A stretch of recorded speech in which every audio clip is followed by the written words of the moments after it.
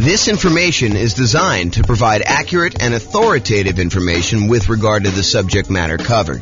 It is offered with the understanding that the presenters are not engaged in rendering legal, accounting, or other professional services. If legal advice or other expert advice is required, the services of a competent professional should be sought. Welcome to the Louisville Real Estate Investing and Real Estate Financial Planning Podcast.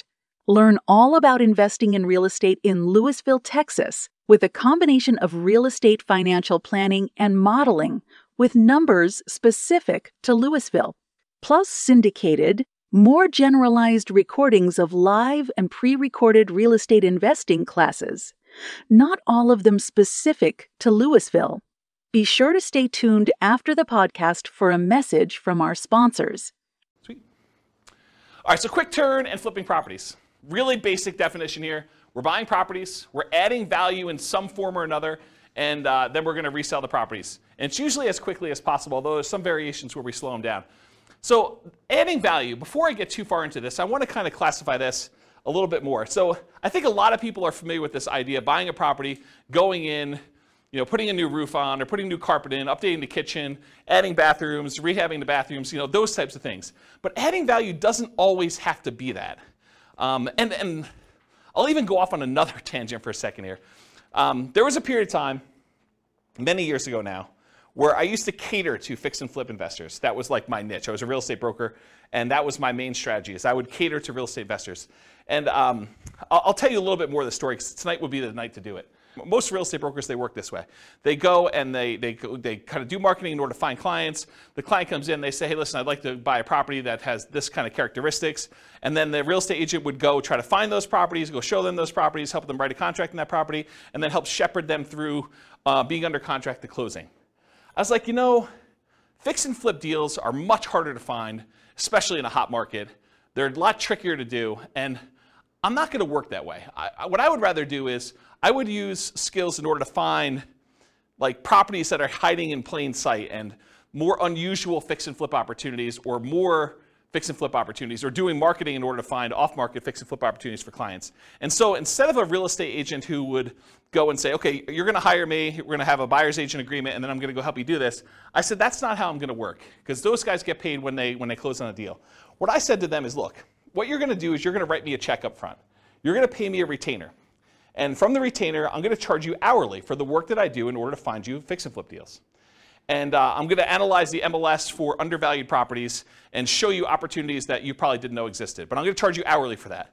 When you eventually do go buy a property, and I don't do this anymore, by the way, but when you go do and finally do buy a property, and you use me to buy the property, whether it's on the market, inside the MLS or outside the MLS, then I will earn a commission on that. And any money that you paid in up to that point, I will credit you back. So it's not like you paid any more. It's not like you paid, $10,000 plus the retainer and hourly. You basically paid the same fee, except because a lot of people say they want to do fix and flips and then they don't close, or there's a lot of work involved in doing fix and flips up front, that sometimes you get to the point where they're like, sorry, I wasted your time, but I'm no longer interested, things have changed or whatever they're doing.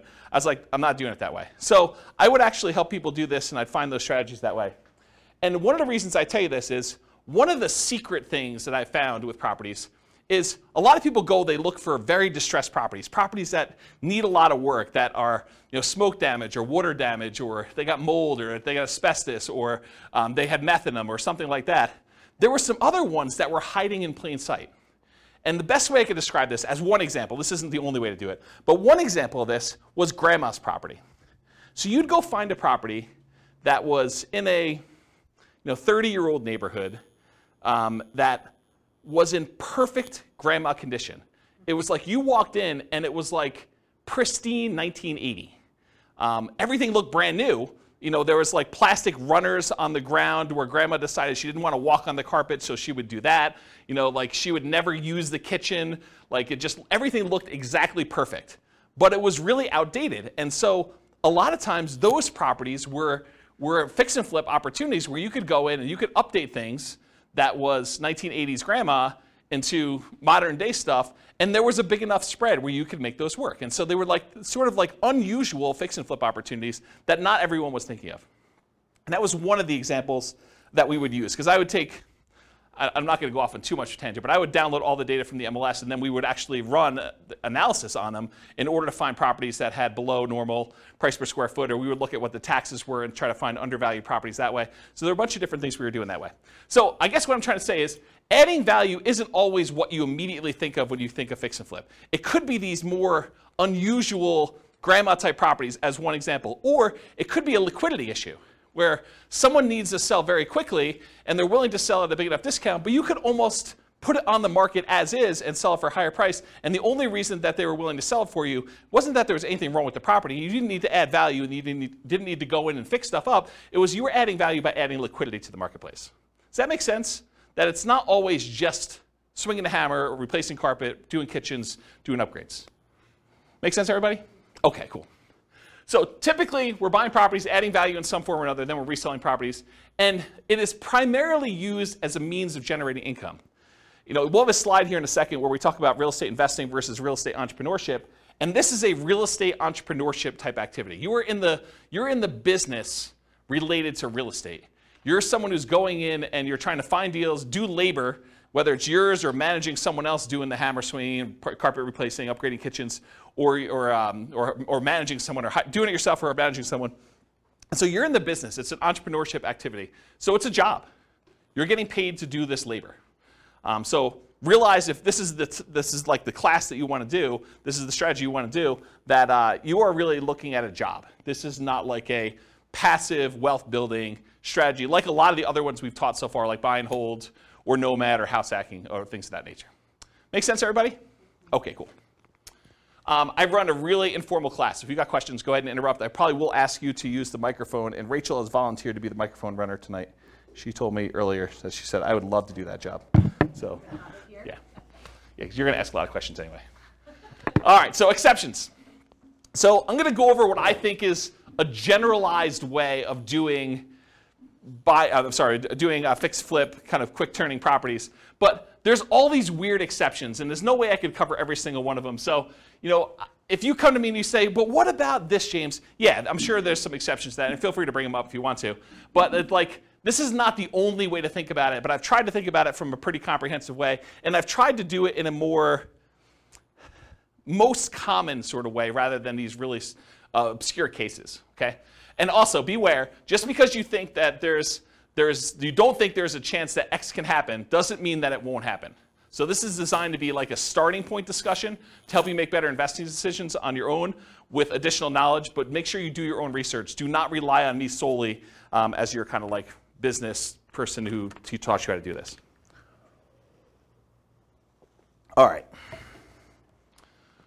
Quick turn and flipping variations. So I listed out what I consider to be the 4 major quick turning, flipping kind of like strategies, variations on this strategy.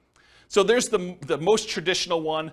That's buying a property, adding value, and reselling as quickly as possible. A lot of times you'll go in, you'll get a hard money loan, you'll do rehab on the property, you'll upgrade the kitchen, replace flooring, and then you'll immediately put it up to sell with the intention of making a profit from doing all that. But then there's 3 other ones as well. So I classify another one as live-in flips. And live-in flips for me is when you buy a property as an owner-occupant, you move into the property, and you get owner-occupant financing in most cases. So a lot of times you're buying like a property with 5% down, or 3.5% down FHA loan, or 3.5% down FHA 203K loan, which is like the rehab version of the FHA loan that allows you to finance the purchase and also the repairs. Or the conventional version of that, there's a conventional 5% down rehab loan as well. Or you do like a USDA nothing down loan, or a VA loan with nothing down, and you buy a property with the intention of, over the next year or so, doing your fix-up on the property with the intention of, after a year, selling it. That's what a live-in flip is to me. You move in the property, do the fix-up while you live in the property, often you're doing work in your spare time. This is like a second job. That's really what it is. After you get done with your regular job, you come home and you start fixing up the property. There's a variation on this, and I call it the 2-year tax advantage live-in flips, or slow flips. So the first live-in flip is like you're doing it at a reasonable time. Technically when you get the loan for an owner-occupant, you agree to live in the property for a year.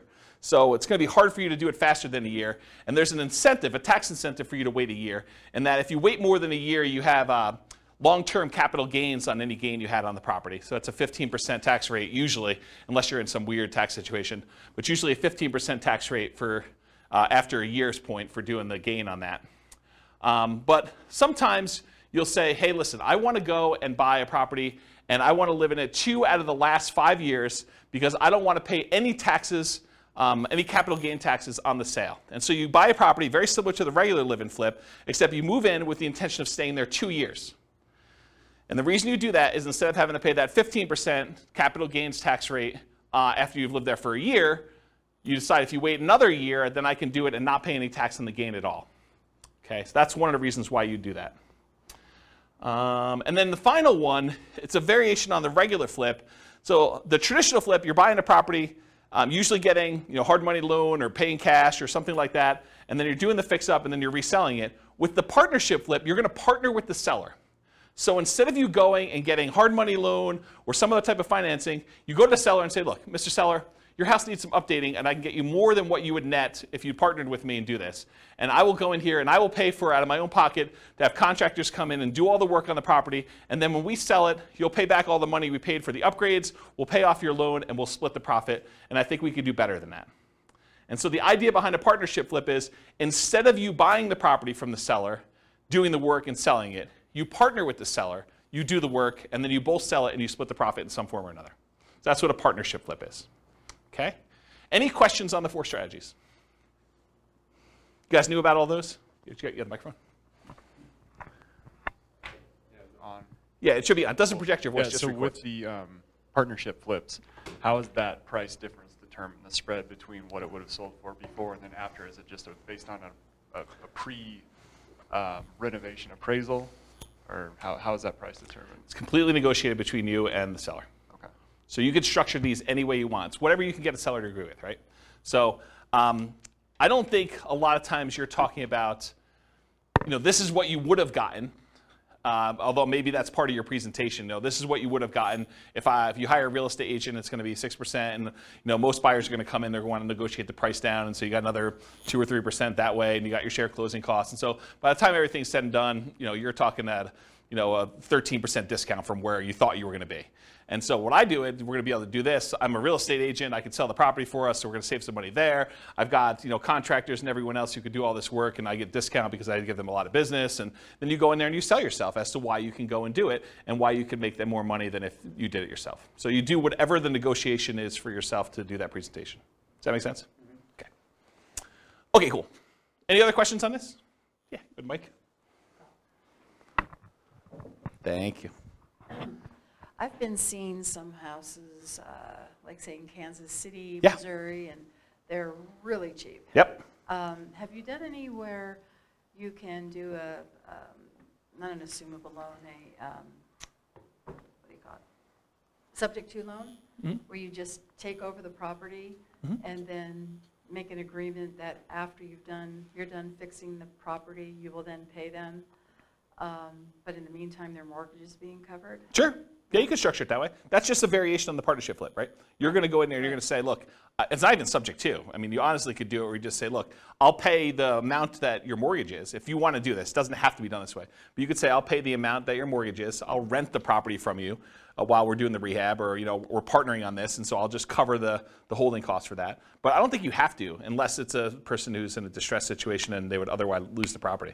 So you don't have to offer that, but it's a way you could do it. It's another tool in the tool Well, it's chest. just less coming down, less money you have to put up front, because you could put that into the rehab, right? I don't think so. I think that if you have the seller pay for the holding costs while you're holding the property, I think that's actually better than you coming up making the monthly payments. Say that again? Yeah, so the seller still owns the property in the partnership flip version, and so they're making the payment. So I think you coming out and volunteering to make the payment, I think that's actually worse for you. Make sense? Yeah. Yeah. All right, any other questions on this? Do you have a question, or are you just holding the mic? Okay. I thought you were grabbing for it like you were going to ask questions. Okay, cool. All right, so is this quick turning flip model, is it more real estate investing where you're taking money, you're investing in something, doing very little work, and expecting to get a return on your investment? Or is this real estate entrepreneurship where you're putting in manual labor with the expectation of making a profit on your labor? What do you think? Is quick flipping, quick turning properties, flipping properties, is that more investing or is that more labor? Labor, absolutely, right? So this is one of the obvious ones where before some of the other ones were like, you're doing a little bit of work, but you're putting money in the deal. This one I think is very clearly on the side of real estate entrepreneurship.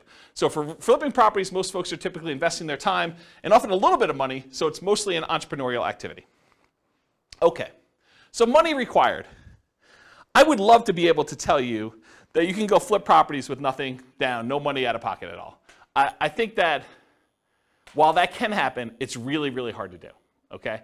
So in most cases, though, here's what you're going to need to do. First of all, you're going to need to do some type of marketing to find or acquire the deal. So marketing to find or acquire the deal, it's especially true if you're wanting to do these partnership flips, where you got to go find a seller before they've listed their property in the MLS, before they've listed it for sale by owner in a lot of cases, although I guess you could find some of those as well. But really, you're trying to find somebody who is way upstream of listing their property so that you can do that. And you usually do that through marketing. So a lot of times that marketing is paid. So you'll need some money for marketing in order to do that, especially with partnership flips. And it is true somewhat to deeply distressed properties that need rehab, although you can find those in the MLS as well. But most of the time for marketing, you're going to be doing these kind of like partnership ones.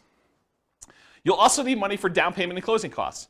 So when you acquire property, you're probably going to have some closing costs. Could you go find like a hard money lender who's willing to loan you 100% of the purchase price, and they'll roll your closing costs in, and they'll roll your upfront points in, and they'll have no monthly payment due on the property while you're doing it?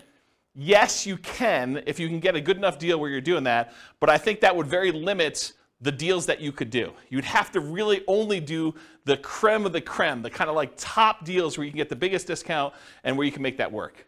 And I think if you want to do more deals, you want to do more deal flow, you'll probably need some money for some type of down payments.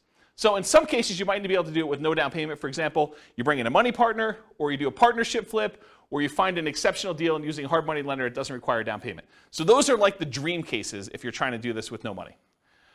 In most cases, though, you will need a down payment. There's a lot of hard money lenders that they're like, hey, look, I want you to have some skin in the game. Or I'm willing to go up to whatever this loan to value is. You're not able to quite get a property at that loan to value, but it's still a profitable deal to do. And so you probably need to have a little bit of money in the deal if you do those. So in a lot of cases, you'll need that down payment. Some hard money lenders may require anywhere between 0 and 20% down. I've not seen any more than 20, but it's possible you could find someone who's more than 20%. Or conventional loans, you could do these kind of conventional non-owner occupant loans as little as 15% down with PMI, although it has to be in good shape. It has to be a property that you can get a conventional mortgage on. 20% or more for properties that qualify for conventional financing, and not all will qualify. So if it doesn't have the basic stuff that a property needs, the kitchen doesn't work, doesn't have bathrooms, things like that, or it's uninhabitable, you're going to have a hard time getting a conventional loan. But grandma's property, you can get a conventional loan on because it looks perfect.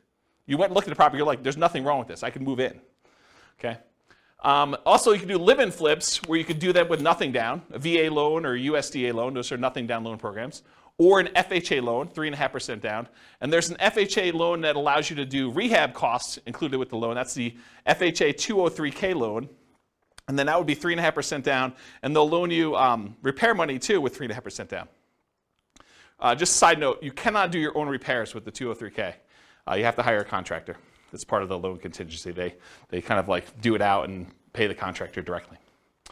Or you can do 3% or 5% down conventional loans. And there are versions of conventional loans that also allow you to do repair money as well.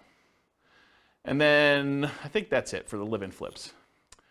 Some flippers may opt to use their own cash or cash-like equivalent. And what I mean by cash-like equivalent is you own a property free and clear, or you have a HELOC on another property. You could go access your own money and use it like it was cash, even though you're just borrowing from yourself.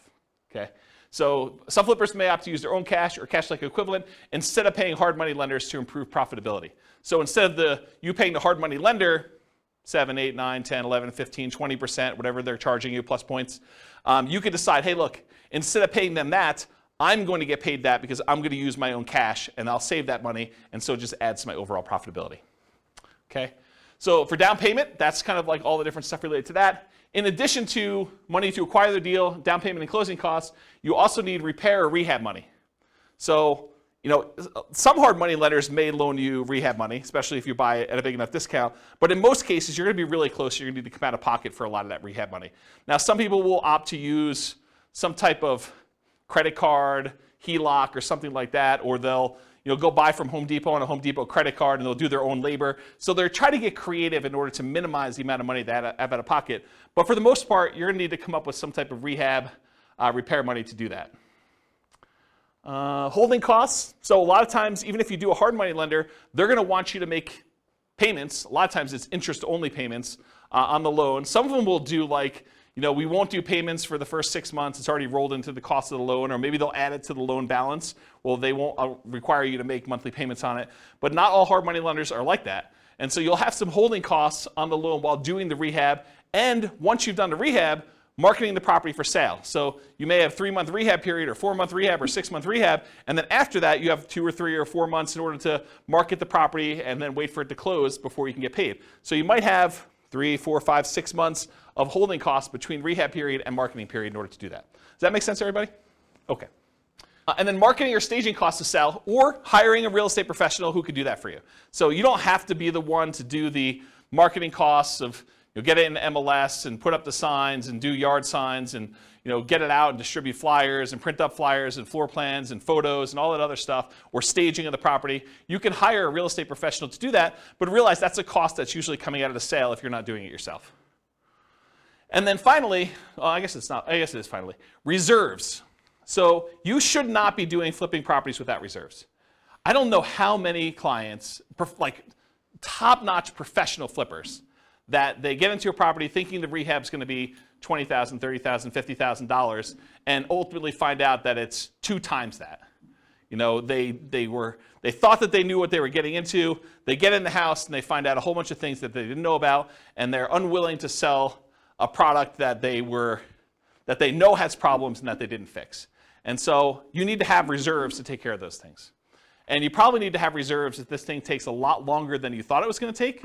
You buy in a property and you thought rehab is going to be 3 months, and that you're going to be out in 3 months, and it's not under contract by 3 months, and so you got to hold it for 6 months or whatever it is. So you need to have reserves, just like you do with any other strategy. But I think a lot of people do not think about reserves when they think about money required to do these. So in an ideal world, can you do this with $0? Maybe. I think that's hard to do. And I did model it with you doing it with $0. I kind of gave you the benefit of the doubt when I do the quantitative modeling at the end of the class, but I think you'd be hard-pressed to do this with no money. So I think the more you have, the more deals you can do, the different types of deals you can do, which makes you just better in this business overall. Any questions on that? Oh, I had one other thing I had in here. Oh, some people will borrow some of these expenses, like the repairs, rehab, marketing, staging. It is very difficult to borrow down payment. So if you're thinking, okay, I'm going to need 10% down, it's really, really hard to borrow that. I'm not going to go into detail on this, but you could borrow it from yourself in a really twisted, messed up way. And I'm going to tell you this, but I'm not going to go into detail. You'll have to really think about this and you're going to figure it out. But imagine you want to do flipping. This is really messed up. You shouldn't do this. Just warning, don't do this, but I'm going to tell you how to do it. So imagine for a minute, you got 3 months or 6 months before you're going to have to do this flip deal, right? And you know that you don't have the down payment. But you're spending money on groceries and car payment, all the other bills that you normally have. You could, not that I would encourage you to do this, but instead of taking the cash that you would normally use for groceries and doing your car payment or anything else, you could actually charge these regular living expenses on your credit card, roll up a credit card balance while the cash balance in your account is also growing, but the cash thing you could actually use for down payments, where before you could not use the credit card. Now you need to qualify with your debt to income ratio because you got to cover that debt and stuff too. And I'm not going to go into too much detail on this because I think it adds a lot of extra risk if you do it this way. But if you're like desperate, that is one strategy that you probably could do, which as soon as I say it, I regret telling you. But I did tell you don't do it. I did tell you not to do it. But that is a way to kind of get around the thing if you don't have down payment money. Have you done it when you started? What's that? Have you done it when you started? I bought a property on a credit card. So one of my earliest properties that I purchased, they had like this crazy write yourself a cash advance check dealio. And it was like 1.99 for 9 months or something like that. And so I just wrote myself a check for like $58,000 and I bought a property and did rehab on it. And So you could do it that way. I mean, or partner with somebody, right? But, you be the person who finds a deal and runs the deal, and someone else comes in and they sign for the hard money loan and they provide the money, and you kind of build up to it. I mean, I think that's another way to do it, which we'll talk about in a partnership class. All right, any questions on money required? Helpful? Nice, cool. So credit required. So often you're going to use a hard money loan for the initial purchase, not always. And most hard money lenders are going to look at your credit score in some form or another. You'll hear like, you could buy this. You could. The late night TV guys are like, you could do these deals where, we're not going to look at your credit. Hard money lenders, they really care about the property. They're doing a collateral loan on the property where the property is the security for the loan. So it doesn't matter where your credit is. You could have filed bankruptcy or foreclosure, or have a 0 credit score and you can get these loans. Maybe there's a hard money lender who's willing to do that, but I think the overwhelming majority of hard money lenders, especially the ones with the more reasonable rates, are going to want to look at your credit score and make sure that you're able to do the deal, get the deal done. They have confidence in you to do it, and credit score is one of the ways that they can measure that. That make sense? If you're going to do conventional financing, if you're going to go in and buy a property and do like one of these conventional loans or something like that, typical credit score for that is 640. Oftentimes, the better credit you have, the better your interest rate's going to be on those.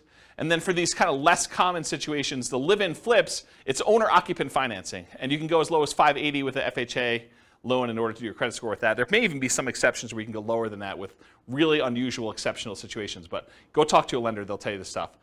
So that would include stuff like FHA, including the 203K loan, VA financing, USDA, conventional, including the conventional rehab loans, provided the property can qualify.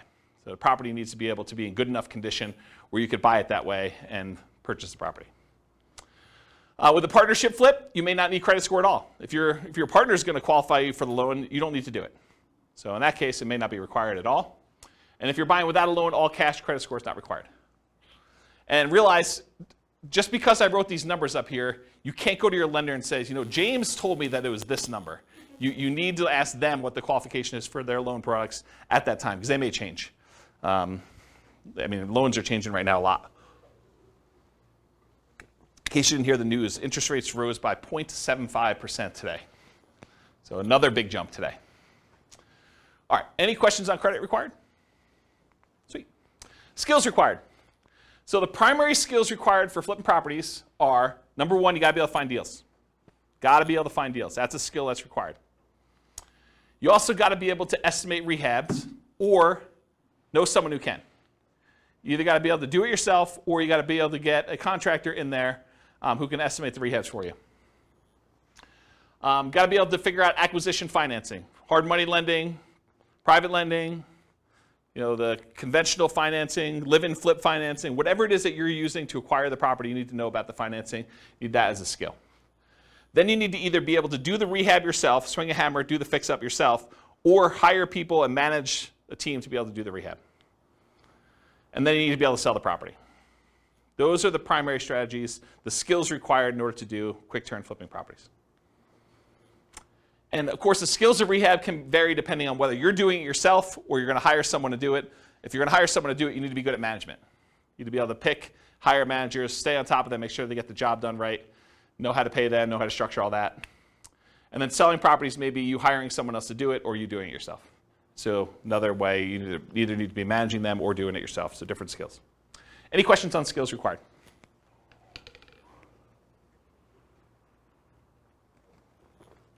All right, stability. So flipping properties is very actively stable. I finally looked up the guy's name, for those that come to other classes and you're like, James, you should know his name. Shane Parrish from Farnham Street came out with a blog post where he talked about this concept of something being actively stable or passively stable. And I went and I re-looked at the blog post just so I could do it. And the example he used was a boat. If you have a boat and you don't do anything, the boat is just kind of like naturally stable. Just sits there, floats, bounces around a little bit. But if you're not actively doing something, it's not like you're going to drown. But a jet fighter is something that is actively stable, where if you're not actually actively using the controls, you're going to die. So real estate investing, when I kind of thought about this, I was like, oh, this kind of applies to real estate investing in a weird way. I think real estate investing overall is actively stable in general. If you don't do anything with your property, eventually you'll lose your property if you don't pay taxes on it. But there's variations. There's like a spectrum inside real estate investing. For example, if you go get a interest-only loan that has a balloon at the end, if you don't do something about the balloon at the end, that's worse than if you have a 30-year amortizing loan that's going to pay itself off over 30 years. That is less actively stable than a interest-only loan with a balloon.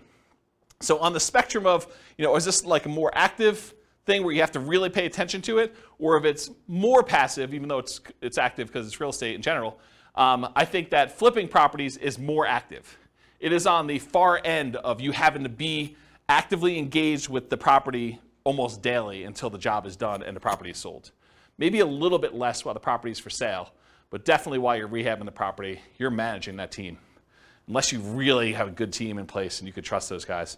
But for the most part, you're on top of that. That's definitely a significant job. Okay, any questions on stability? Cool. So scalability. Is flipping properties going to make you Elon Musk rich? Probably not, right? It's not super scalable. I mean, there's some advantages to it because you can get big chunks of money, but it's not like wealth building. And I got a really good slide. I think it's the second to last slide tonight, where I talk to you and I compare how much money you make buying a rental property versus how much money you make flipping properties. And it's an interesting comparison. I'll kind of show you that. But as far as scalability goes, flipping properties, it's often limited to deal flow. You got to find good enough deals where you can buy them at a discount, put in the value, and then resell them. So from that perspective, it's harder to scale. It usually slows down your acquisition speed. It can be done with a relatively small amount of capital that can usually be reused after a deal. So you go in there, you put up some money, put up some rehab money. In most cases, you're getting all that money back, and so you could reuse it on the next deal that you do. So from that way, it is scalable, right? Because it's not like you need to dump 20% into a property and leave it there as you do with like buy and hold properties. So you could reuse the money and kind of keep cycling it in through.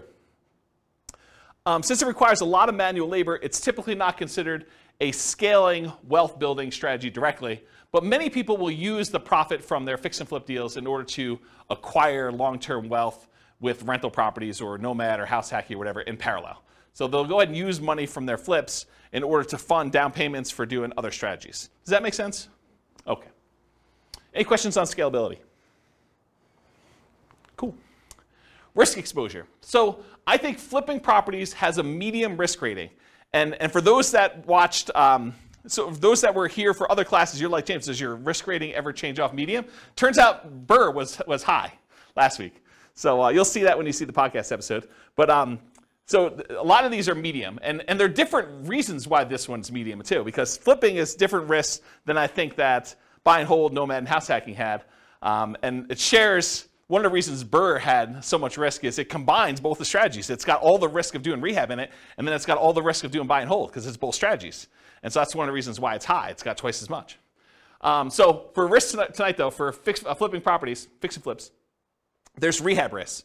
So you're going to do your rehab on a property, and a hurricane hits, doesn't hit your property, but the price of lumber triples.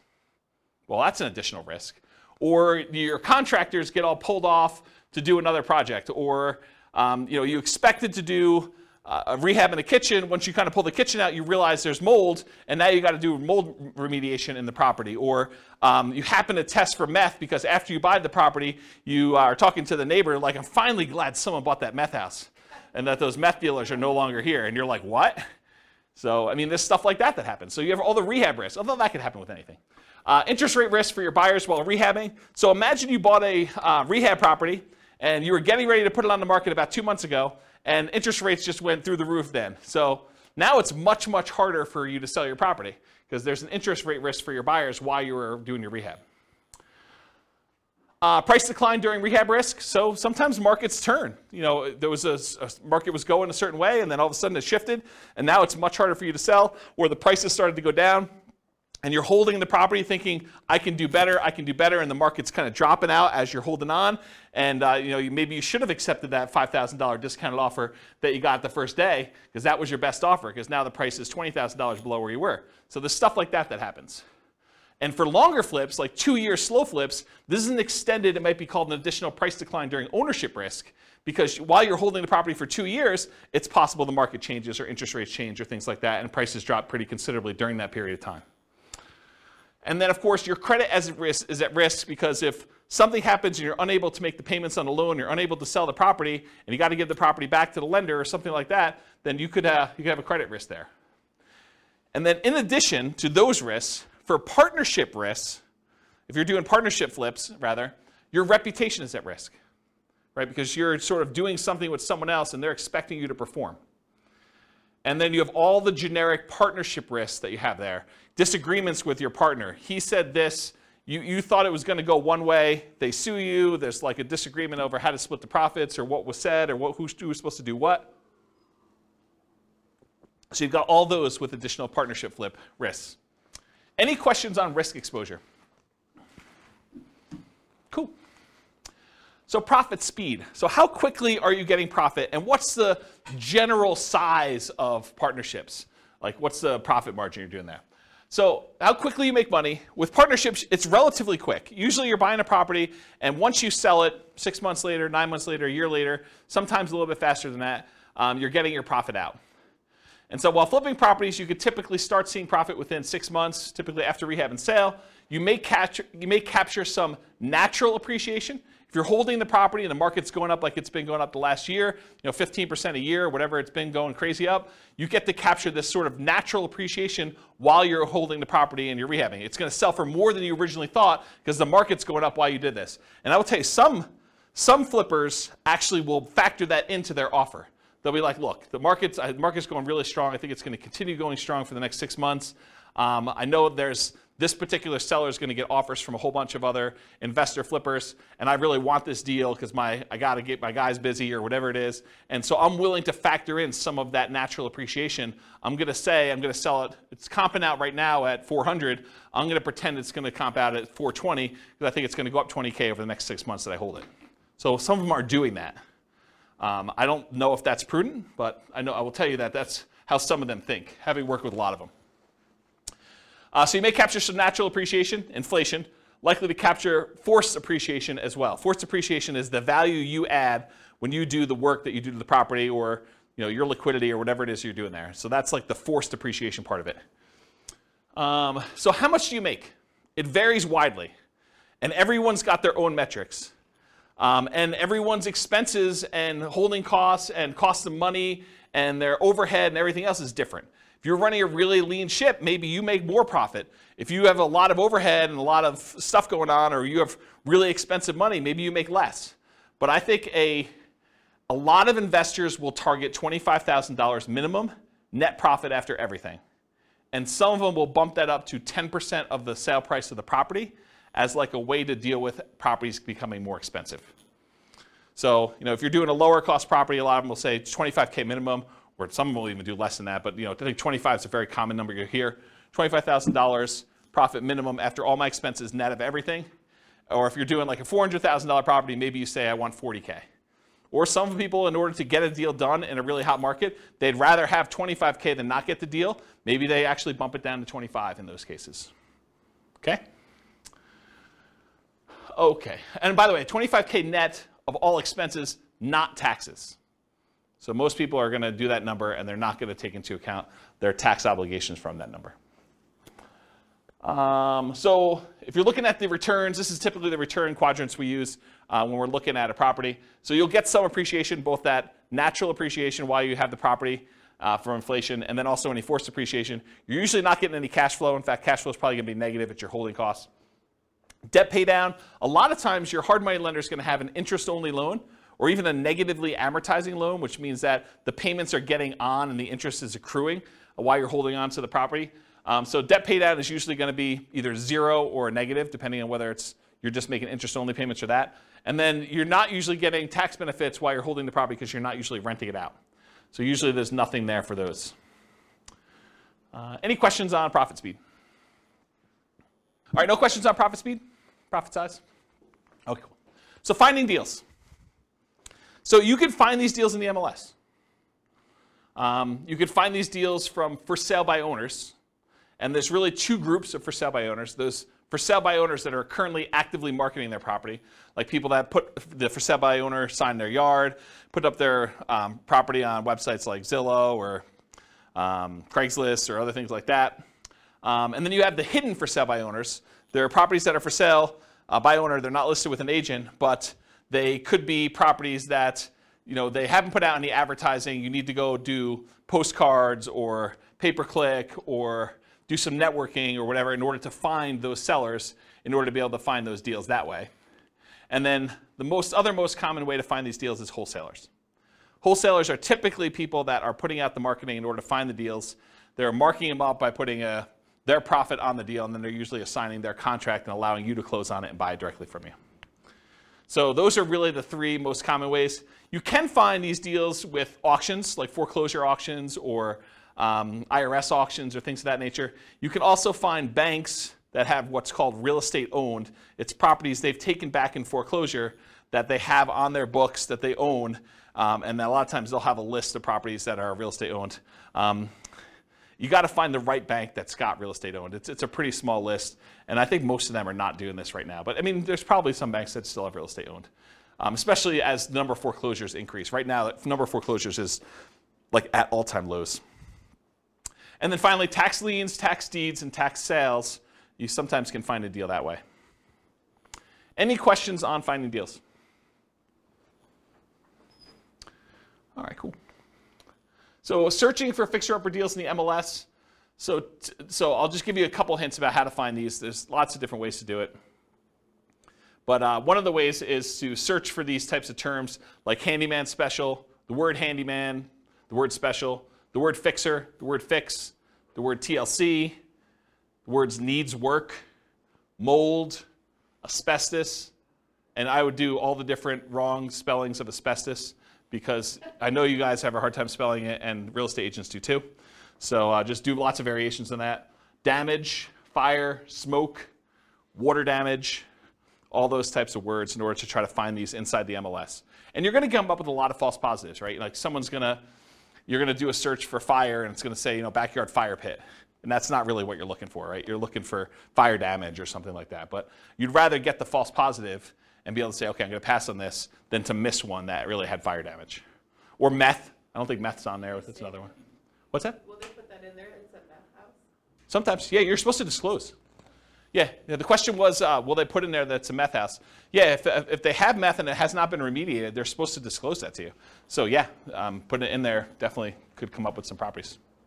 Quick question, if they don't disclose it, and you purchase it, can you sue them because they didn't disclose it? It's a big deal. Yeah, so I'll say it for the mic. So the question was, if you buy the property and they didn't disclose it to you, can you sue them? You could sue anyone for any reason, right? I mean, so yes, you can sue them.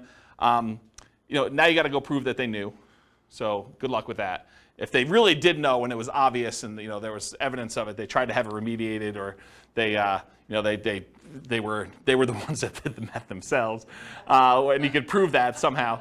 I mean, yes, you could probably do that. So here in Northern Colorado, I'll kind of go off topic here for a minute. Here in Northern Colorado, if somebody has a house that was contaminated with meth, and they do remediate it to the state level, they do not then need to disclose anymore that it once was contaminated with meth. And it says so right in the contract. So just realize that if the property did have meth, it was remediated to the state standards, they no longer need to disclose that it had meth at one point, which I'm not sure I personally would like to live in a house, even if it was remediated, that had meth at one point. Okay. I'll add one more thing to this. It's not on the slide, but so I was reminded of this when I was telling you the story at the beginning of the class, which I didn't really intend to tell you, but I guess I did anyway. So one of the other things we would do is I looked at all the different ways. One of the things that I did, where do I start the story? One of the things I did to try to find fix and flip deals is I went through and I looked at, I don't know, whatever it was, 20 years of MLS data. And I looked for pairs of transactions. So somewhere where a property was purchased in the MLS, and within 6 months later, that property was sold again. And so then I would go find, okay, this was a pair of transactions for the exact same address. And so I'd find that pair, and then I would have what I would refer to as the fix and flip, the pre-fix and flip house, and then the post-fix and flip house. And I could do a whole bunch of data analysis on that. I can go look at, what's the spread, like how long were the properties listed for, how long they stayed on the market, what the typical discount was when they made an offer on the first one, what the typical premium or discount was when they resold the property, how long it took to resell. So I can look at a whole bunch of data. But one of the things I wanted to do, now that I had these fix and flip pairs, I wanted to go look at all the initial transactions and try to find out ways that I might be able to identify those that were not obvious. And one of the things that came out of this, it wasn't the only thing, but it was a pretty strongly correlated thing, and that was the ratio of the list price of the house, what they were trying to sell it for, and what the taxes were on the property. Because taxes are a proxy for value. So taxes sort of represent what the assessor believes, based on how they run their own comps, what the property is worth. So if you look in a neighborhood and you can see, this has taxes of $2,000 and the property's worth $400. This one has taxes of, $2,200 and it's worth, $440 or whatever it is. If you find discrepancies, properties where the ratio of taxes to purchase price, and you could do it either way, one divided by the other, and you could do either one you want to do, just measure it the right way. If you find ones that are outliers to that, that could be a first pass, even if it didn't have any of these special keywords in it, and it would otherwise seem like, without you going and running comps on every property, this is a really quick way to whittle down that list. And so you could export the list of properties in the MLS if your MLS allows you to do that, and then do a ratio, download the spreadsheet where they have taxes, property taxes, and then do the thing for list price, and then do some type of calculation, and then sort them by that, and then look at the top 5 or 10 or 20 or whatever properties there are, or just go through and order by those. And that was actually a relatively good way, having looked at data for a whole bunch of these pairs of fix and flip properties, for you to go identify properties that might possibly be undervalued in some way or another. Or you could also find properties where the taxes were abnormally low because there was some type of homestead exemption or senior exemption or something like that. And so you find some of those too. But some of those are also grandma's properties, right? Like the homestead exemption where it's been kept pristine for 30 years, that is another way to kind of identify grandma. So I'm not sure that's the worst way to look for. Any questions on that not intended to be covered topic? Sweet. You guys got a whole bunch of bonuses. So market conditions. Oh, wait, question. Oh, dumb question. Well, I don't know about those. I didn't say there were no dumb questions. I didn't say you could ask dumb questions. Go ahead. So I know I know how to look up property tax information on homes, but Sure. Can you look up if it's homestead or senior discount? Is that listed on? I don't know. I've never looked it up that way. Okay, because I sort them by the ratio of taxes, and that's how I look at them. Okay. And I wrote software to do it. I wasn't even doing it manually. No, I understand that. I was just like, can you actually figure out that's why it's lower or not? That was one of the things I was trying to. No, I don't. Maybe you can call that in the assessor and see what they say. Yeah, I don't know. I never looked that up. They don't have to pay that much. Yeah. Yeah. All right, cool. Any other questions? All right, so market conditions. So where does this strategy shine? Like, what's the best market to do fix and flips in? So it's got to be a market where you can buy properties that need work at a discount.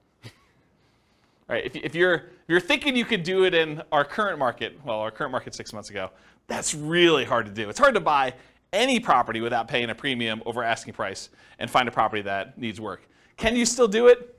Probably. There's exceptions to every rule, as I said, but it's much harder to do that. If you want to do any type of volume or scale, it's tricky to do. There are other markets that are much easier to find distressed properties that you could do fix and flip with. The other warning I'll add about this is sometimes the reason you can get very distressed properties at a big discount is because it'd be really, really hard to sell them even if they were fixed up.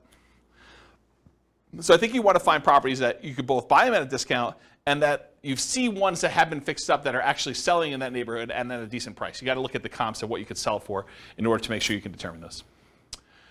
All right, so ideal market conditions where you can buy properties that need work at a discount, value add opportunities in some form, and then markets with strong demand. You definitely need some demand in order to do it. It's not enough to buy it at a discount. You also need to be able to sell it in a reasonable time for a reasonable price. It is challenging in low buyer demand markets. It's also challenging in very high buyer demand markets where it's hard to get a discount on anything. Any questions on that? Very cool. Accessibility or availability of deals. These can be hard deals to find. Not as hard as BRRRR properties. BRRRR properties are harder to find than fix up. Why? Anyone know? Because BRRRR properties, you need to both find a property that would qualify as a fixer-upper, but then it also has to be an amazing rental after you buy it and do the refi. So those are even harder to find. Fixer-uppers, you could buy properties that wouldn't be good rentals and sell those. So they can be hard to find, although slightly easier than Burr, I told you that. Watch out for strong availability. Might mean that it can be harder to sell in a reasonable time. And some markets are much easier than others. Harder, but you might be able to invest in remote markets to find these deals. So you can do fix and flip remotely. It is harder to do. I've done some, and it requires different skills. You really need to have a good team in place on the other end to do it, or be willing to travel, or both. But you can do it. So if you're like, I can't do these in my market, first of all, I would test that assumption and see if it's just you and find out if other people are doing it. And then if other people are doing it, then you got to figure out how to change your strategy to do that. But if it's very, very difficult, there's hardly anyone doing it here in your market, then you should go perhaps, and you really want to do this strategy, which maybe you pick a different strategy altogether. But you could go do it in another market that this is a more reasonable strategy to do. Any questions on this? All right, cool. So we're using retirement accounts. Can you typically utilize flipping properties with self-directed retirement accounts? Yes, you can. It is harder to do because it limits the work you can typically do on it. It is easier if you almost have you and another flipper almost offer each other to do the loans for yourselves at some type of swap rate or something like that, where you loan them money for their flip deals and they loan you money for your flip deals from your IRAs. Might be an easier way to kind of do that. It may also change the type of financing that you use. So might be harder for you to do certain types of loans by doing it that way. And I think I covered all that. Any questions on financing? Yeah, I want to give Mike to make it back. Thank you. But if you were able to do them through there, theoretically, wouldn't you not have to pay any tax? Depends on... Or deferred? Yeah, it depends on your structure of your retirement account. I'd have to think it through. This is not my area of expertise. But yeah, I think you would have... Yeah, if you did it inside the account and all the money had to go back into the account, I think that goes into whatever the status that money already had. So if you're going to pay tax when you pull it out, it would be taxed at that point. If it was tax-free when you pull it out like a Roth, then I think it would be like that too. There's some other weird rules too, like if you're financing stuff within there, if you're using this for down payments, there's a whole bunch of additional rules, and I don't understand this stuff that well, but UBITs and things like that I'm just not familiar with. So you'll need to get some professional guidance on that one. It's harder to do, much harder to do than doing it with someone else's IRA. You can use someone else's IRA real easy. Okay? Yeah. Any questions? Cool. So quantitative analysis. Now we're going to get into numbers, just right out of time. So flipping properties is a job. I want to point to that at the very beginning because financially, this thing shows up like extra income in our modeling. Right? We're not modeling you're buying a house and you're getting the debt pay down over that thing. So a lot of times they're interest-only loans, and you're not going to have appreciation happen while you're holding the property for 6 months because you're already kind of baking that in there. So it really just shows up as lumpy income. Income that shows up once every 6 months or once every 9 months or whatever the period of time that you've gotten there. It just kind of poof, $25,000 shows up in your account because that's the net after all your expenses after you've done the deal and at whatever interval you have there. So that's how we model it, right? Because it's lumpy income. It's periodic, sometimes irregularly periodic, but you could do it as kind of periodic chunks, lumps of income. Okay. So the other thing that's hard is when we compare flipping properties to all the other strategies we've covered so far, like buy and hold or nomad or house hacking, it's already an unfair comparison because in one case, you're working a regular 40-hour-a-week job. Maybe you're kind of leasing a property once every year or something like that to do the work. But with this, you've got second job hours. So I'm kind of comparing one where you're not doing second job hours and you've got all this leisure time, and this other one where you're working a second job completely in order to do this, right? And so it's automatically an unfair advantage to kind of compare them, and you'll see why. So I could take one model of this thing and really spend 2 hours just going through all the different risk profiles and how this varies and what your income looks like and your kind of cash flow looks like and all this other stuff, just based on one strategy. So tonight I'm just going to focus on financial independence, how long it takes you to achieve financial independence, using the strategy, but I could easily just go in and dig into all these other variations and how this really works and mechanics of it, which I just don't have time to. Eventually, they may be their own class. For this particular strategy, because it's not my primary thing, like this is not my, I don't know if you guys can tell, but this isn't my normal topic to teach, right? Like fix and flip. I do have a lot of experience, especially helping clients. I don't do a lot of fix and flips myself. I've done a few. But this is like, I used to cater to this. This was my niche for clients doing it. And I did this for several years doing it this way, but I don't know. This isn't my normal class topic that I teach. It's sort of like a secondary topic. So I don't know. Maybe I will teach more. Maybe I won't. It is naive to generalize these results. Don't think that you truly deeply understand all the nuance from just this class, right? You can't go out and claim that you're a guru and expert and start teaching this based on the stuff you learned in this one class, okay? All right, so modeling flip income. So this is a specific issue that deals with the real estate financial planner, and I just want to bring it up to your attention. It probably doesn't come into play in this class, but it will come into play if you copy this scenario into your own account and you start playing with it. So the issue is specific to the real estate financial planner software. You could model flipping income in one of two ways. The one way you could do it is you could say, I got lumpy income, I get a lump sum of $25,000, maybe it's adjusted up for inflation, every 6 months.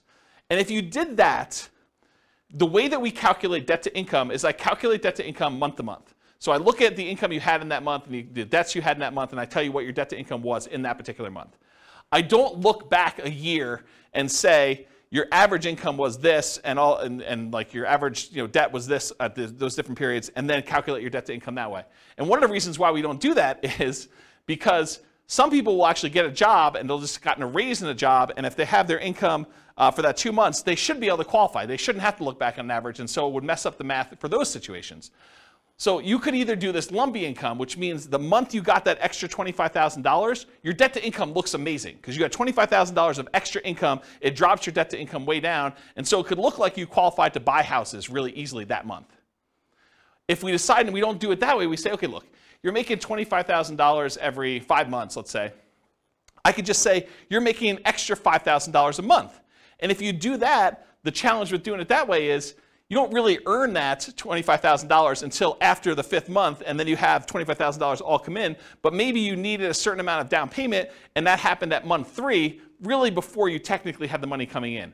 So it's this really weird catch-22 where if I model it one way, it introduces one problem. If I model it another way, it introduces another problem. So you really do need to think about what you're doing if you're structuring these and making it work. And that's what this says. Any questions on that? All right, cool.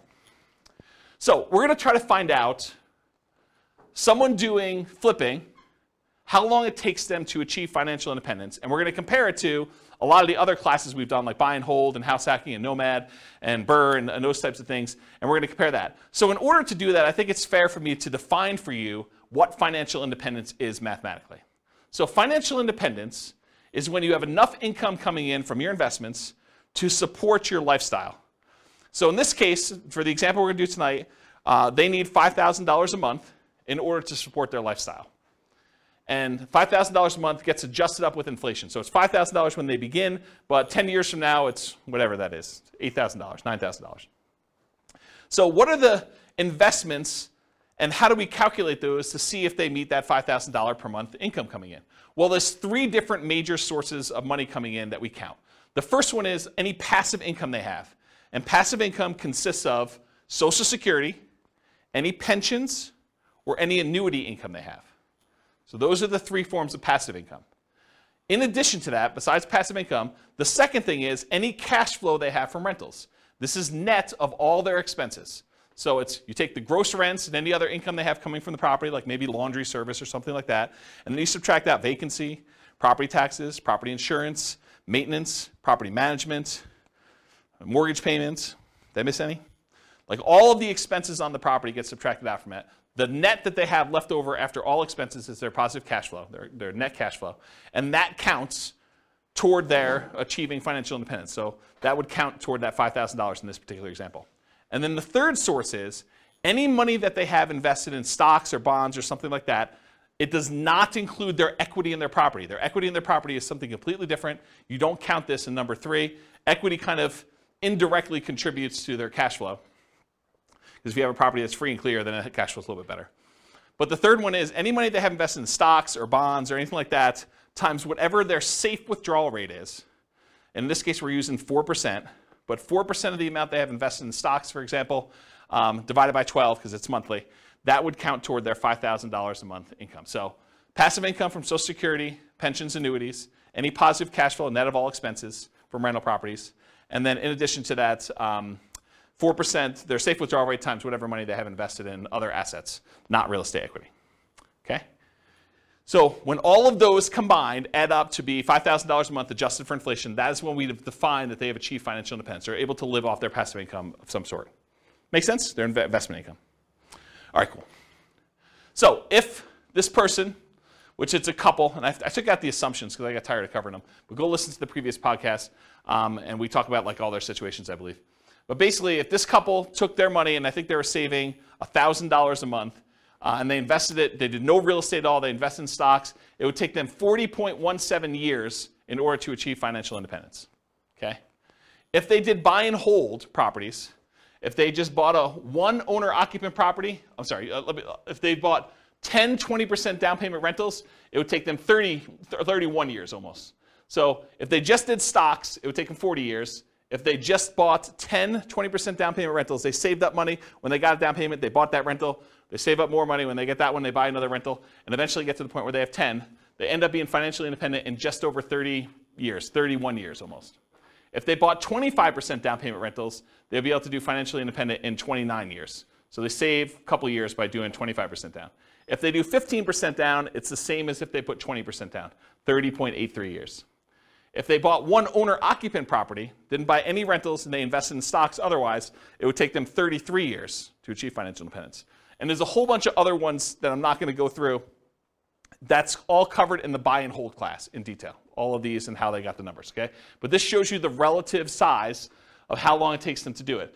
Turns out the shortest one, in case you're wondering what the shortest line on here is, the shortest one is them buying 10, 25% down payment rentals and then doing short-term rentals with them, vacation rentals. That's the shortest one, and it takes just under 24 years for them to achieve financial independence using that strategy, okay? So this is all the buy and hold ones. Go watch the buy and hold class if you want more details on that.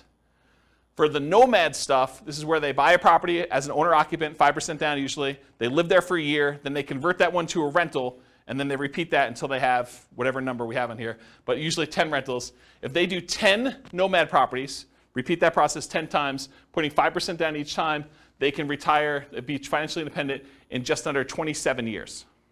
And remember, the fastest one was 24 years or so for those short-term rentals, but most of these are well over 30 years.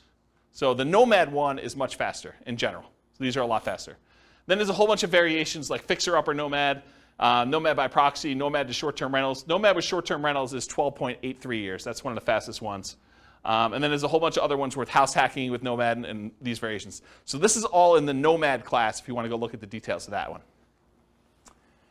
Here's house hacking for those that were in house hacking class. And it got so big that it was getting hard to see them on the screen, so I went horizontal instead. But it just shows you the same type of chart, the number of years it takes for them to achieve financial independence. If they buy one property with 5% down, and I think this is one roommate, it takes them 32.83 years. If they get additional roommates, like I think this is 4 roommates. If they have 4 roommates, it's 26 years to do that.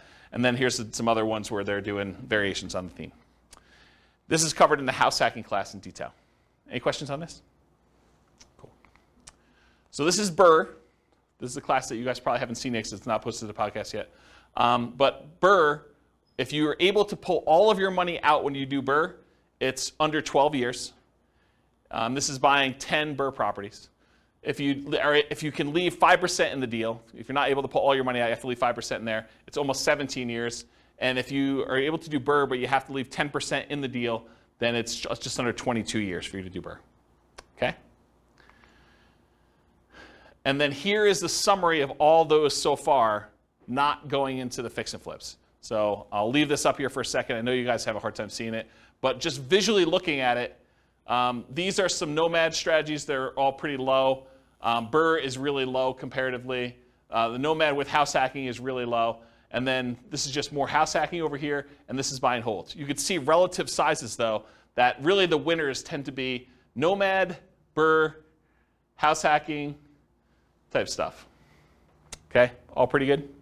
Any questions on that? All right, let's talk about some flipping properties.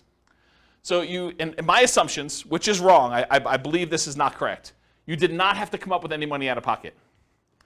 And the way I justified this in my own mind is, you either had the money, because in this case they're saving money in the stock market for a lot of stuff, and you use that temporarily because you're getting it back, or you were able to do enough work to find a good enough deal where you could do this with no money, or you partnered or something like that. So you didn't have to come up with money for down payment, holding costs, repair money, etc. So I think this is not the most conservative way to model this. This is the way I would say this. But I think it's fair. It's because you're getting the money back. It's not like you lose use of that money. I've also assumed you're earning $25,000 net after all expenses. Anyone have a problem with my $25,000 number? Anyone think that's ridiculously low or ridiculously high? Anybody? Okay. You guys using any different numbers? Do you guys do flips? You're using 25K for your number? More? After taxes, probably, yeah. Okay. Yeah, more, but More. then it gives us a buffer. Gives you a buffer. Yeah. And you'll a lot of times see 25. Yeah, okay. So basically it's 25. And so the amount adjusts up with inflation over time. So that 25K 10 years from now is more than 25K. And then paid taxes at ordinary income tax rates because you're doing it in less than a year. So because you're actually buying a property, doing a rehab to it, and selling it within 6 months, you pay that money at ordinary income tax rates. So I figured out what their income would be based on how many they did in the profit of that particular flip and their income that they had, and I adjusted the number so that their income taxes were now higher on their paychecks, and the income tax was also higher on the fix and flip income as well. So I tried to make that adjustment for you so that it's a more accurate way to do modeling of taxes. Taxes increase as they earn more from flips. And then any money that they had extra left over is invested in stocks at 8%. They didn't do rentals in this particular case. So here's what the numbers look like if they do flips. So if they do a $25,000 fix and flip every 6 months, and they didn't buy any rentals, they just basically put the money in the stock market, it takes them 18.83 years to achieve financial independence. So this is somebody who's flipping properties. They've got a totally second job to whatever they're currently doing. And the first job, they're saving $1,000 a month from that. And it takes them almost 19 years in order to be financially independent doing it that way. And the equivalent from before, I thought, was it 40 years? It was about 40 years for someone just doing stocks without doing the flips. But this is like having a second job that's bringing in an extra $50,000 a year. And they were making $72,000 a year from their job to begin with, total, combined between the two of them. Okay, so if they did 30K flips every 6 months, that would be about a year and a half faster, 17.25 years. So you increase your profit a little bit, it speeds it up. If they're doing a $35,000 flip every 6 months, that's 16.08 years. If you happen to do $40,000 flips every 6 months, that's 14.83. If you do $45,000 flips, it's 13.67.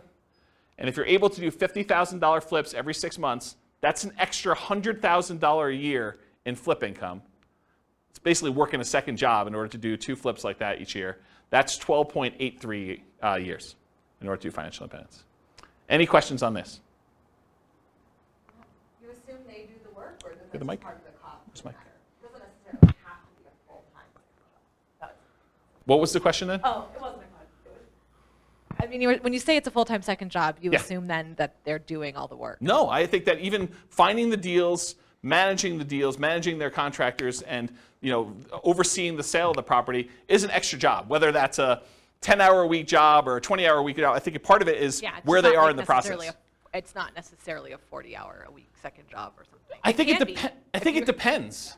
I definitely have had clients that this was their job, like they were doing this, and they were, I don't know, going and previewing homes to make sure that they had the comps right, and there's all that stuff that you don't think of that takes time up.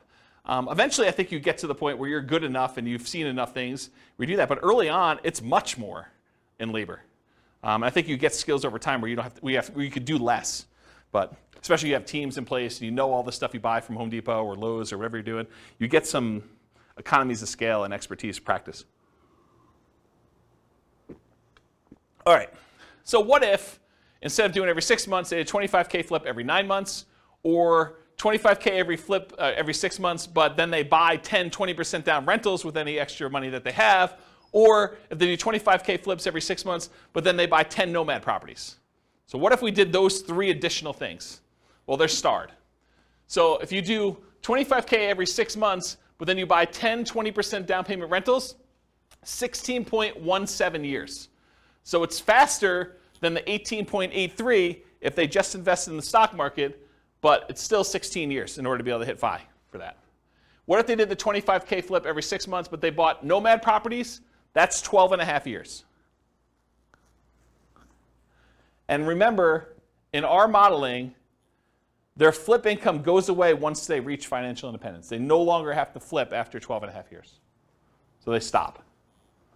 Okay? So 12.5 years if they do the 25K flip every 6 months, and then they buy 10 Nomad properties. And then if this is they do flips every 9 months, it's 22.83 years if they do that. Versus if they did it every 6 months, it's 18.83. So it's 4 years longer if they only do one every 9 months instead of one every 6 months. Any questions on this? Just as an aside, because you guys have seen several of these classes already, at least some of you have. Do you like this format where we do like qualitative and then we go into quantitative? You guys like that? Okay. All right. Any other questions on this? Okay, cool. Let's talk about live-in flips.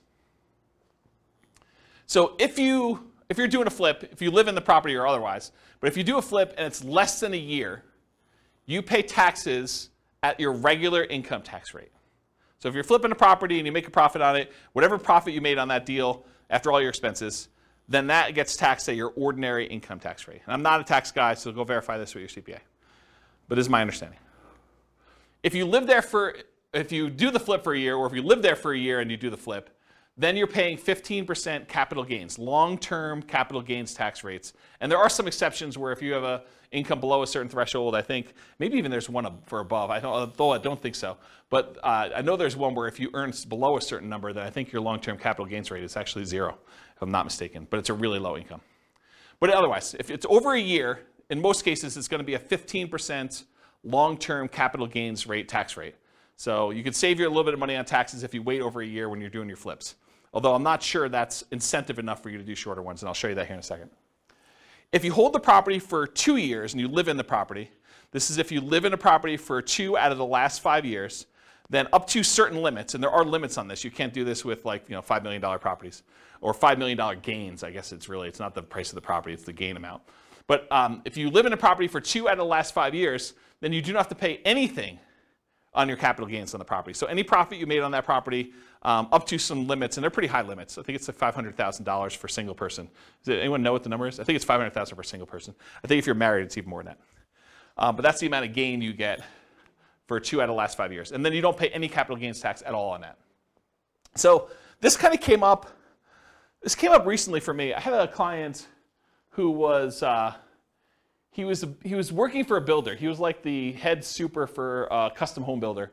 And his builder owner, the owner of the company, did this strategy where he would buy a house, he'd build a house for himself, build it at a big discount. He'd move in, he'd live there for 2 years, and then he would sell it and he would get to capture this gain by living there for 2 out of the last 5 years, and he'd be able to walk away with a big lump sum of money by doing this. And he would repeat the process. And he was trying to explain to this super that, hey, listen, if you want to have us build a house together, you could buy this house, move in, live there, get a discount, because you're helping to build it, and so you'd be able to buy it at this big discount, and then you'd be able to have this new construction house, and after living there 2 years, you do this. And so he was talking to me about whether or not he should do this 2-year live-in flip or do like a Nomad strategy where you buy a property instead of maybe even buying the one at a discount, where you buy a property that would make a good rental and then you convert that to a rental. And so we were trying to figure out the math of what's better for him to do. And I ran some just back of the napkin math before I even wrote this new code for teaching this class. And the back of the napkin math, I was like, I think you would be better if you could get the discount that you were talking about getting on these new construction properties where you're building with your boss. I think it actually works out better if you flip the property every year rather than waiting for 2 years. I think that you're overvaluing the tax incentive and that you would make more money if you flip twice as many than if you got the tax incentive of doing the one deal every 2 years. And I did some really rough math and I proved that to myself. I'll show you tonight, it's more subtle. There are certain cases where it is true and certain cases where it's not. And I think there's some nuance to it, which I haven't really dug into. It's probably, although I'm probably not going to teach that class, but there probably is a class that one could teach on that topic alone, just going 2 hours on that nuance, but to be determined. So really what I want to tell you about this was, for live-in fixed assumptions, this whole taxation thing about regular income tax rate versus 15% capital gains tax versus no capital gains tax if you lived there 2 of the last 5 years is one of the things we're going to test here. There's no depreciation recapture. So when you own a rental property and you sell it and you got to depreciate the property over a period of time, the amount that you depreciated gets taxed when you sell, unless you do a 1031 exchange and then you just defer that tax until a later point. But you pay a depreciation recapture tax. In this case, they're not rental properties because you're living in them. Unless you happen to have roommates while you're living in them, then you would have some depreciation recapture. But in this case, we're assuming you're living in it, you're not renting it out, and so there's no depreciation recapture tax at all. So there's nothing to do there. And then on the sale, I did 3 different versions of sale too. I said you're going to sell it for sale by owner, and you're not going to pay any real estate commissions whatsoever. You're going to sell it directly, and you're going to keep all the money yourself. So that's one version. There's another version where you are a real estate agent, and real estate commissions, by the way, are completely negotiable. There's no fixed amount. So if I give you a number here, I'm not saying that every real estate agent charges this amount and that you should always use this amount. But I think 3% is a very common number you might see. And so I use 3%. So if you are a real estate agent, a lot of times you'll pay the buyer's agent who brings you a buyer 3% commission on the sale. And so I'll do some examples where 3% you are the real estate agent or broker. And also, when you buy the properties, I assumed you got a 3% rebate on your purchase. So I'll do some examples here where you're doing live-in flips, and when you buy the property, maybe you put 5% down, and then you got 3% back when you bought it. So you get a little discount there as well. And then the last version of this is you are not a real estate agent, and you're not selling for sale by owner. You're going to hire an agent, and I just arbitrarily picked 6% as a real estate commission. Could have been 5, could have been 3, could have been 7, could have been 24. But I picked 6% as a real estate commission you paid for both the buyer's agent and the seller's agent to sell your house for you. And so we'll look at what the impact of commissions are on doing this. And then I always assumed you have a 1% closing cost to handle all the title insurance and your share of closing cost fees when you're doing the deal. Okay? So these are kind of my live-in flip assumptions. And so here are the live-in flips. Okay, where am I now? So 1 year live-in flips. So every year you move into a property and you flip the property every year. It takes you 39 years in order to be able to achieve financial independence, doing it that way. Oh, I should tell you, I think we're doing 10% discounts. So this is how I did it. I think this is how I did it. I think I assumed you were buying a property with a 15% discount, but you put 5% in repairs on the property, and so your net discount was 10. So if you bought a $400,000 property, you really are all in for $360. That's how I modeled it. Okay. So if you do the 1 year live-in flips, it's 39 years for you to achieve financial independence. If you do the 1 year live-in flips and you do for sale by owner, where you have no real estate commissions that you have to pay because you're doing it yourself, that's 26.67 years. So you save almost 13 years by not using the real estate agent on your sale. If you do the 1 year live-in flip and you are a real estate agent, where you get a discount when you buy and you only have to pay half the commission when you sell, then it takes 1 year, about whatever that is, a little bit more than a half a year longer, 27.25 years than if you did it for sale by owner. But it's still faster than if you did and you had a real estate agent do your sales. Okay? And then here are the 2 year tax advantage flips. This is where you're going to live in it for 2 years out of the last 5, and you're going to do those deals. Same metrics, you're getting a 10% discount. But there's an increased depreciation because you're holding it for a longer period of time when you do it that way. And you have some debt pay down over that thing. But you do get that in the other ones too. They're just more frequent, right? So 2 year tax advantage live-in flips, 34.92 years, just under 35 years for doing that. Remember, if you did the 1 year one, it would have taken you 39 years. So this is one of those examples where I thought it was going to be the other way, but it turns out the 2 year one is tax advantaged. However, that's only if you are paying the real estate agent. If you have a real estate license or you're for sale by owning it, it is the other way, as you'll see here in a second. So 2 year tax advantage live and flip as an agent, 29.17 years. It's longer for you to do it that way than for you to not do it that way. And then for you to do the 2 year versus the 1 year, I should say. And then the 2 year tax advantage live-in flips where you do for sale by owner, exact same time, 29.17 years, which is longer. The 2 year flips, either as an agent or when you're doing for sale by owner, take longer than doing 1 year flips where you are also for sale by owner or an agent. If that makes sense. Okay? Any questions on this? You'll also notice live-in flips take a lot more time for you to be financially independent than doing the flips every 6 months and investing in stocks or buying rentals or buying nomads or whatever it is. And because I can, this is all of them on the same chart. And the flips are in this middle section because it's alphabetical. So like somewhere between here and here are the flips. So you can get an idea of relative size of how long it takes. Some of the flipping ones are pretty aggressive, but remember, they're getting jobs. This is like a extra job for you to go do this if you're doing these flips and whatever. So it's like almost an unfair comparison time-wise. I don't remember where I was, but it was somewhere in this ballpark. And you can see some of the faster ones are these nomads and nomad with house hacking, and house hacking ones are kind of like the faster ones. Buy and hold, a little bit slower. And then regular house hacking ones over here a little bit longer. Any questions on all of them? Not going to go into detail, but you can look at the chart at your leisure. Any questions? All right. This is the penultimate slide, second to last slide. And pause for dramatic effect. Take a drink, too. While you're drinking, it would be funny if you could add a bar. It would. So otherwise, I have to repeat it. It'd be funny if you could add a bar on that of getting a minimum wage job for 20 hours a week. Extra? Yeah. Yeah. Compared to the... This is the tricky part, right? Like, you think that's a great idea, and I do think that's a good idea too, but everyone's like, well, I have this unique situation. I'd like to see you do this where I get $50 more in rent, or, I hire a property manager, because a lot of these are without a property manager, or because there's all sorts of variations, or, I'm going to not do 5% down for all of them. We're going to do 3.5% down. I'm going to buy a duplex first or a fourplex, and then I'm going to do my 5%. How does that vary? That's why there's so many different variations.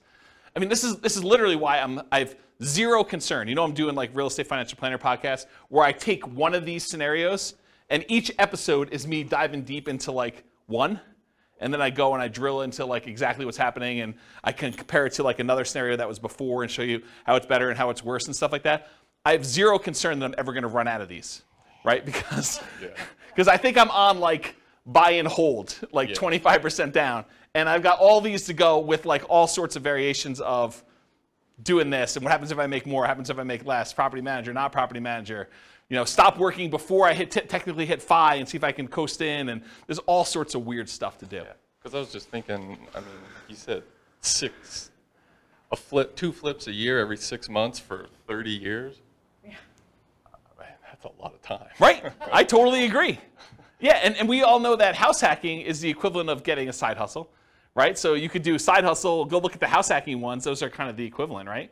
It's like getting a job for $650. You could look at it that way. There's lots of weird ones. So. All right, so this slide. I used to have a very different version of this slide that I would teach. And the old version of the slide, I'll jump to the punchline, then I'll walk you through this one. The old version of this slide was, for every rental property you have, it's the equivalent of you doing a flip every year. So for every rental property you own, it's the equivalent amount of money that you would make from doing a flip every year. And I'm going to walk you through what I mean by this. So I just randomly took the properties we were buying in all these other scenarios, and I jumped to year 10, just to show you what year 10 numbers look like. So in year 10, the amount of money you make from appreciation on the rental, using a 3% appreciation rate, was about $15K. The amount of money you made in cash flow on that property, I think this is 20% down. The amount of money you made in cash flow on that property was $6,720. The amount you made from paying down on the loan was about $6,000, a little less than $6,000. And the amount you made in cash flow from your tax benefits, cash flow from depreciation, was about $2,600 and change. Okay? Add all those up together, it's about $30,000 in that 1 year from appreciation, cash flow, debt pay down, and the tax benefits of owning that rental property. Squint really hard, it's about 30 grand. If you do a 25K flip, About 10 years in the future, they're worth about $33,000 in change as your flip amount. So for every rental you own, it's very close to the amount you make in a flip over time. You make a little bit less earlier on, you make a lot more later on. But if you look at the chart, if you did like a chart of what your flip would be, going through all these ones, and then you did a chart showing you what your profit, overall profit from these 4 areas for doing a rental property, they're very similar. Okay? And that's every year. This is every year. This is the appreciation in this 1 year.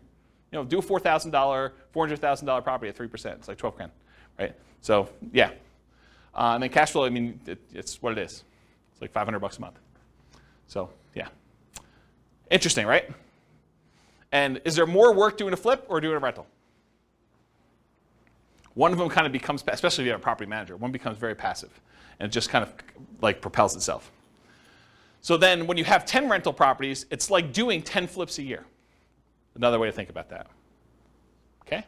Now, to be fair, like the counter argument is, but flips are all cash now money. They're all like the side, right? And when you do a rental property, this is cash later.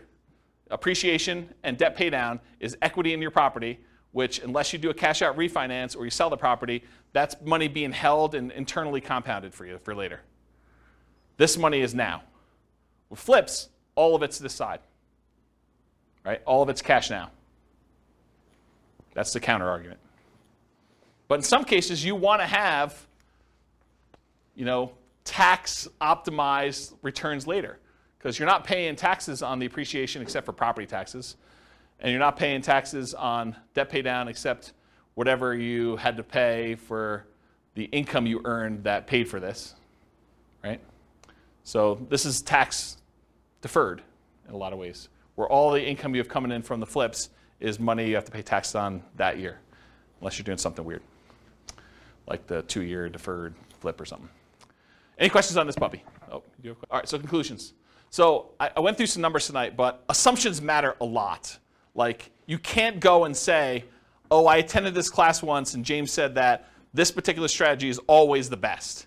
No, because in different market conditions for different people with different income, you know, different relative skills, different appreciation rates, different rent appreciation rates, different stock market rates of return. Some will do better than others, some will do worse than others, and some may be very, very, very different than what we showed here tonight. So you can't just say automatically, this is the best. I think what you have to do is you either need to do the math yourself, or you need to put your own stuff into the Real Estate Financial Planner and model it out, and then change your strategy and do a variation strategy, and then compare the two. I'll also add one other thing. We really only looked at one measurement. We looked at how long it takes to achieve financial independence, when in fact, there's a lot of things to look at, right? There's the risk profile. You know, doing one strategy gives you a lot more risk. Like doing something where you only invest in the stock market gives you all that stock market risk, whether that's good or bad. You know, doing ones where you're buying 5% down rentals gives you a lot more leverage risk of the real estate. You know, that price resiliency or the equity resiliency and rent resiliency stuff that we kind of talked about at the beginning, where, you know, rents decline, that's potentially problematic. 80 flips. So you have all that flip risk, right? And with BRRRR, you have the flip of, you have all the additional BRRRR risk in there too. So like all these strategies have different risk profiles.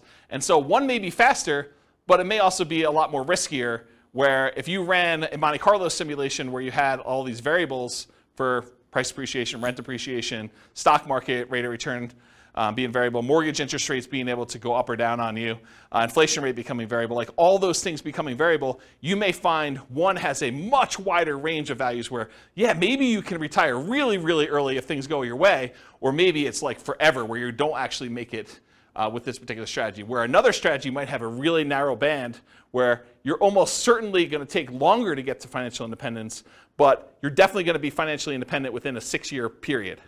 And so you might see that if you run your numbers and have certain things happening.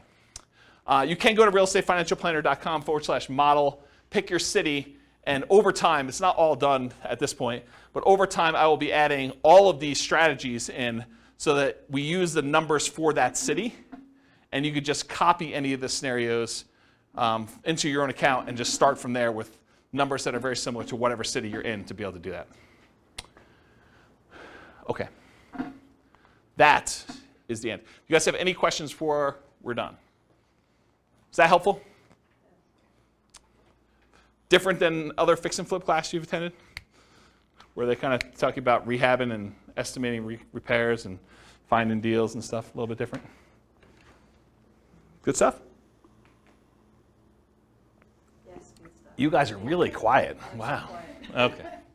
All right, well, if you don't have any more questions, I'm going to end. I will stick around, but I will see you all soon. Thank you all for coming. Bye-bye for now. With home prices up, mortgage interest rates up, and rents up, but not quite enough to counteract the higher prices and interest rates, cash flow on rental properties in Louisville is harder than ever. Book a call with the Real Estate Financial Planner to apply our proprietary 88 strategies to improve cash flow on your rentals. See the show notes for a link to schedule your call and improve your cash flow today. If you're a real estate agent, lender, or professional in Louisville that wants to help our real estate investor listeners, consider reaching out to learn about collaboration opportunities with this podcast. We'd love to add more value to our listeners by having you assist our investors buy, sell, and finance their real estate investments. See the show notes to schedule a call to discuss collaboration opportunities.